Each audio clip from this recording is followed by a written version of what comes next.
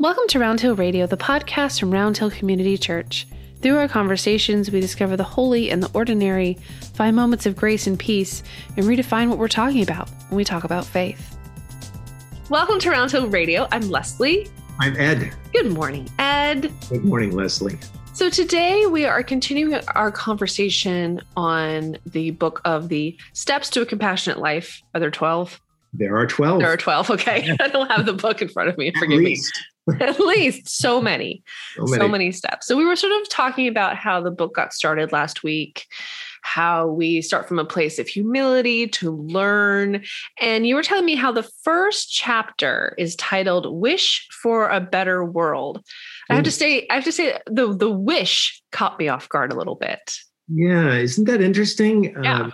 I read so many books about, where theologians or religious writers are thinking about the future. The word dream gets used quite a bit, but I can't remember the last time anybody used the word wish. Yeah. It's almost like that word has kind of floated off, and we don't hear it much, maybe don't use it anymore. But I really love the word, and we still barely have access to it. When someone says make a wish. You're right. So the one thing, Leslie, about this that I thought was especially interesting in this book is that here she's writing this book on 12 steps to a compassionate life, which sounds very methodical. Yes. She's deliberately connecting it with a lot of the language, of course, for Alcoholics Anonymous and many other, recovery groups obviously use that language. And so she's bringing that into her study on compassion. But she doesn't start off right away with just an introduction. She talks about a wish for a better world. And so she imagines what the world could be like if it wasn't polarized, if we weren't so quick to issue judgments for one another, or not so quick to issue judgments about ourselves, right? So really letting this energy of compassion seep into every corner of the universe. And I love the fact that she starts off with this great big dream, a wish for a better world. And I think in some ways it can be overwhelming, right? Because so often people think, oh my gosh, how can I even think about a vision for the world? I'm just trying to navigate the week. Thank you very much, especially in the middle of a global pandemic. But maybe it could be said that if there's ever a time when we need a wish for a better world, this would be it. And, what would it be like to wish for a better world, for example, where everyone had the most astonishingly easy access to healthcare so that, God forbid, should a pandemic or something serious arise, that we at least would have that assurance of knowing that we could get easy access and care. So that's where she starts off the book. And I thought that was a real genius move. Yeah, that's really interesting because I think at first, it conjures up, I'm picturing, Robin Williams as the genie and we're wishing on a lamp. And then, the more you were talking about it, the more I hear language of, people talk about how they put stuff out into the world to manifest is a big word I've been hearing a lot of, to manifest what they want. They put it out into the world, right? Whether it's dreams for their career or dreams for their family, wishes, if you will. And I think, you have to start somewhere. That's right. And so having that clear picture of where you want to go definitely helps you navigate how to get there. Yes. Yeah. Well, Karen Armstrong was invited to deliver a TED Talk, and TED Talks have become so popular now. There are venues for them all over the world. This great opportunity for people to bring the best of their ideas to the public. I think it's such a great idea. So she gave a TED Talk, and that organization, which I think stands for Technology, Education, and Design, or something like Entertainment and Design. Yeah. Entertainment and Design. They awarded her a grant. Wow. $100,000. And interestingly enough, she knew immediately what she wanted to do with it, which I also thought was interesting. That's amazing. Yeah, because so often, in like just general informal conversations with people, sometimes to say, so, if you had a certain amount of money, what would you do? And a lot of times people are stumped, like, I don't know. Gosh, I'd have to think about it. Right. Not Karen Armstrong. She knew what she wanted to do. She wanted to start an international organization dedicated to the development of the idea and practice of compassion. Wow. So I would recommend that people visit her website, Charter for Compassion. I believe it's charterforcompassion.org. And it's brought together all these fantastic religious leaders from so many different traditions, all working together to bring this energy of compassion into the world. So I thought that was really, in a sense, her wish came true. Her personal wish came true. And I thought that was really fun and challenging for us to think about. What would we do if we were suddenly presented with an opportunity like that? Would we know right off the bat what we would do? I'm thinking too about, I've loved TED Talks for a long time. I actually was listening to their podcast yesterday when I was doing some chores around the house. And I wonder if when they started this, because I know the original vision was to bring together these sort of three, what were then very separate focuses and bring them all into the same rooms. And so the idea was that people from different walks of life, different education, different talents and creative gifts could solve big problems. Right. And so I'm really interested if their original wish and their original vision was to start then having grants and like how that all came to be. Because it's been, to me, TED Talk is like, is amazing. I mean, that's how you hear of anybody kind of worth hearing about. It feels like now, and it feels like they just bring so much, value into the world. That you and I were talking about social media and adding value to the conversation a minute ago before we started recording. And to me, I feel like they just always add such interesting value and perspective. And it's so huge shout out to them today. Podcast. They're great support of Karen Armstrong, who suddenly, had the wherewithal to write this book and develop her ideas. What a fantastic investment. So exciting. So then the book goes on and it talks about compassion for the self, which feels like it could be probably an entire book unto itself. Indeed. My initial assumptions, I think about the language we use when we talk to ourselves, which is not always kind. Yes. I heard someone say, talk to yourself as if you're speaking to someone you love. We can so easily be very hard on ourselves. And at the same time, there's so much, I don't have a good word for this, so I'm going to use a very bad word for this. There's a lot of indulgence, I think, with the self in today's society. There's a lot of focus on the individual instead of the community. Sometimes it feels like, these are my opinions, by the way. I think you're doing fine. Okay, great. Thank you.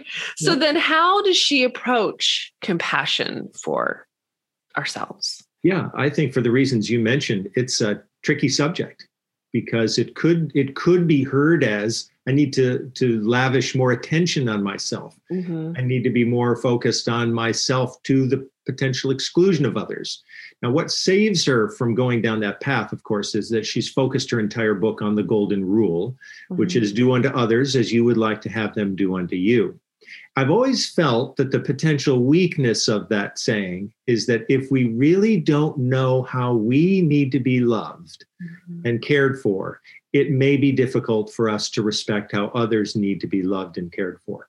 So the reason it's a very good idea to bring up this whole notion of compassion for self, she's adamant about the fact that in order to love others, you have to start with self-knowledge. What is it that you feel that you need in order to be loved, which then puts you in a frame of mind to imagine how others might answer that question for themselves. And then that gives us a clearer idea about how to reach out. There were two things that she says in this chapter that I think were really helpful to me. She says, it is not easy to love ourselves. She starts from that premise, which I think goes back to your comment. It's easier to pay attention to ourselves, right? We live in a selfie culture, right? Yeah. So we're kind of looking for that. And that can lead to an extravagant indulgence.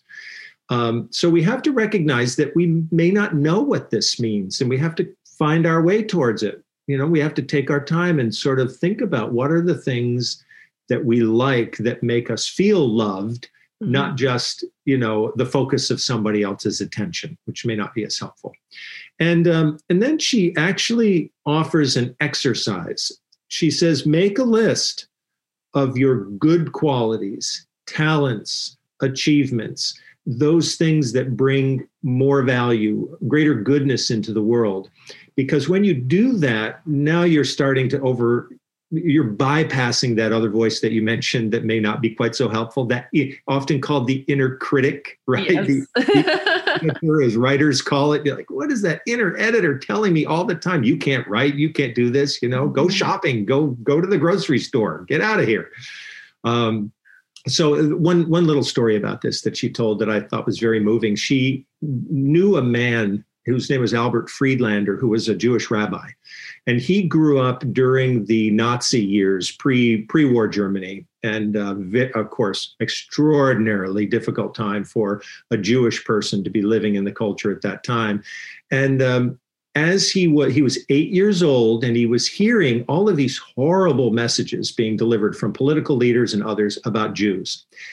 He had the wherewithal at 8 years old, I think this is incredible, to go home at night. He took out a little journal and he wrote a list of all of his fine qualities. So I thought, what a great act of self-love. This man eventually had a horrific experience during the war, but he survived it.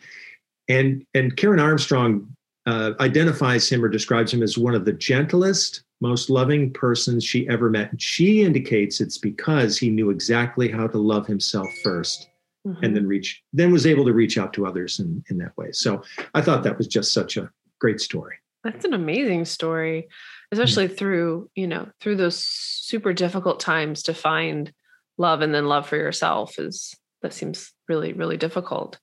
So then how do we take that compassion and that love? Because I feel like love and compassion are kind of, they're intertwined, of course, if they're not even sometimes feel like the same thing. How do we carry that forward to others then? I guess and you're right about your comment about the book, Leslie. You could have a whole book out of every chapter, right? in this book. But I think one way to think about this question that you've asked is that compassion is a practice. She actually describes it as such. And so it's interesting because in the New Testament, occasionally, Paul, who was the author of many of the letters of the New Testament when the early church was forming, he wrote these letters to support and strengthen them. And he used a letter that was equated with physical exercise to describe love. So it was as if he was saying to them, as you train for this kind of athletic event, this is how you have to train for love. And I think that's why she suggests, one way to show compassion for yourself is to actually make a list of those qualities. Do it every day for 30 days until it finally starts to sink in. She suggests doing the same thing for other people. And she has a really interesting exercise where she says, so think about 3 people one of whom all of whom let's say fairly well. One with whom you have a great relationship right now, one with whom you have a kind of a neutral relationship, and one in which it's just not going very well. And she said, suspend all of the judgments and see if you can look at each of those persons and define some quality about them which you can elevate or affirm. Is there something? Because she said that begins to establish a path towards loving or showing compassion to other people. So that's how you extend it from yourself to others. And I think it's a wonderful, wonderful exercise. It just makes us more mindful of those we know, and it's another way of not taking people for granted. Yeah. I love that idea of a really simple practice to start you on your way. Yes. That's really nice. Well, and to segue, that was a nice segue into a practice that we're going to do here at Roundhill Radio, which is we're going to have a mini book club, and we invite you all to join us. So a little scheduling PSA is that next week, we're going to take the week off. I'm on spring break, so I'll see you in a minute. And we are going to then come back and have a conversation about the book we're reading together. Called Jesus and the Disinherited. We mentioned it a little bit last week, by Howard Thurman. Do you want to tell us, our audience, a little bit more about that today?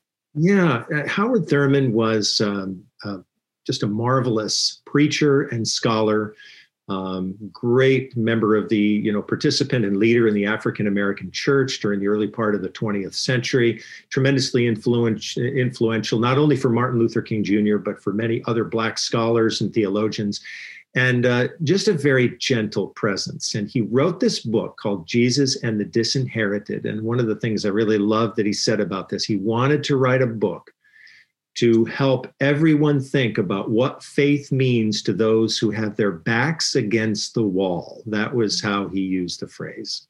So his emphasis was really on how Jesus was such a powerful presence in the lives of people who had nowhere else to turn, who were in many cases desperate, didn't have any kind of social net, or protective structure.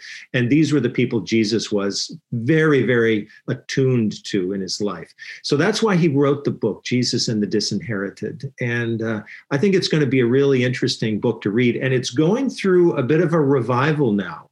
So as there are more and more people talking about and speaking out about racial justice in our country and having more and more conversations about that, Howard Thurman's little book, Jesus and the Disinherited, is really coming to the forefront again. So I think that's good news. I think it'll be a lot of fun to read it together and see what people think about it. Absolutely. So we encourage you to give it a read. In my case, I'm going to give it a listen because I have some audible credits I need to use. So I'm looking forward to that. And come back here. We'll meet you back here on March 31st to chat about the book. Obviously, you don't have to read the book to join us in conversation, but I know that will make the experience even that much richer. So we encourage you to do that. And we'll see you back here on March 31st. Looking forward to it.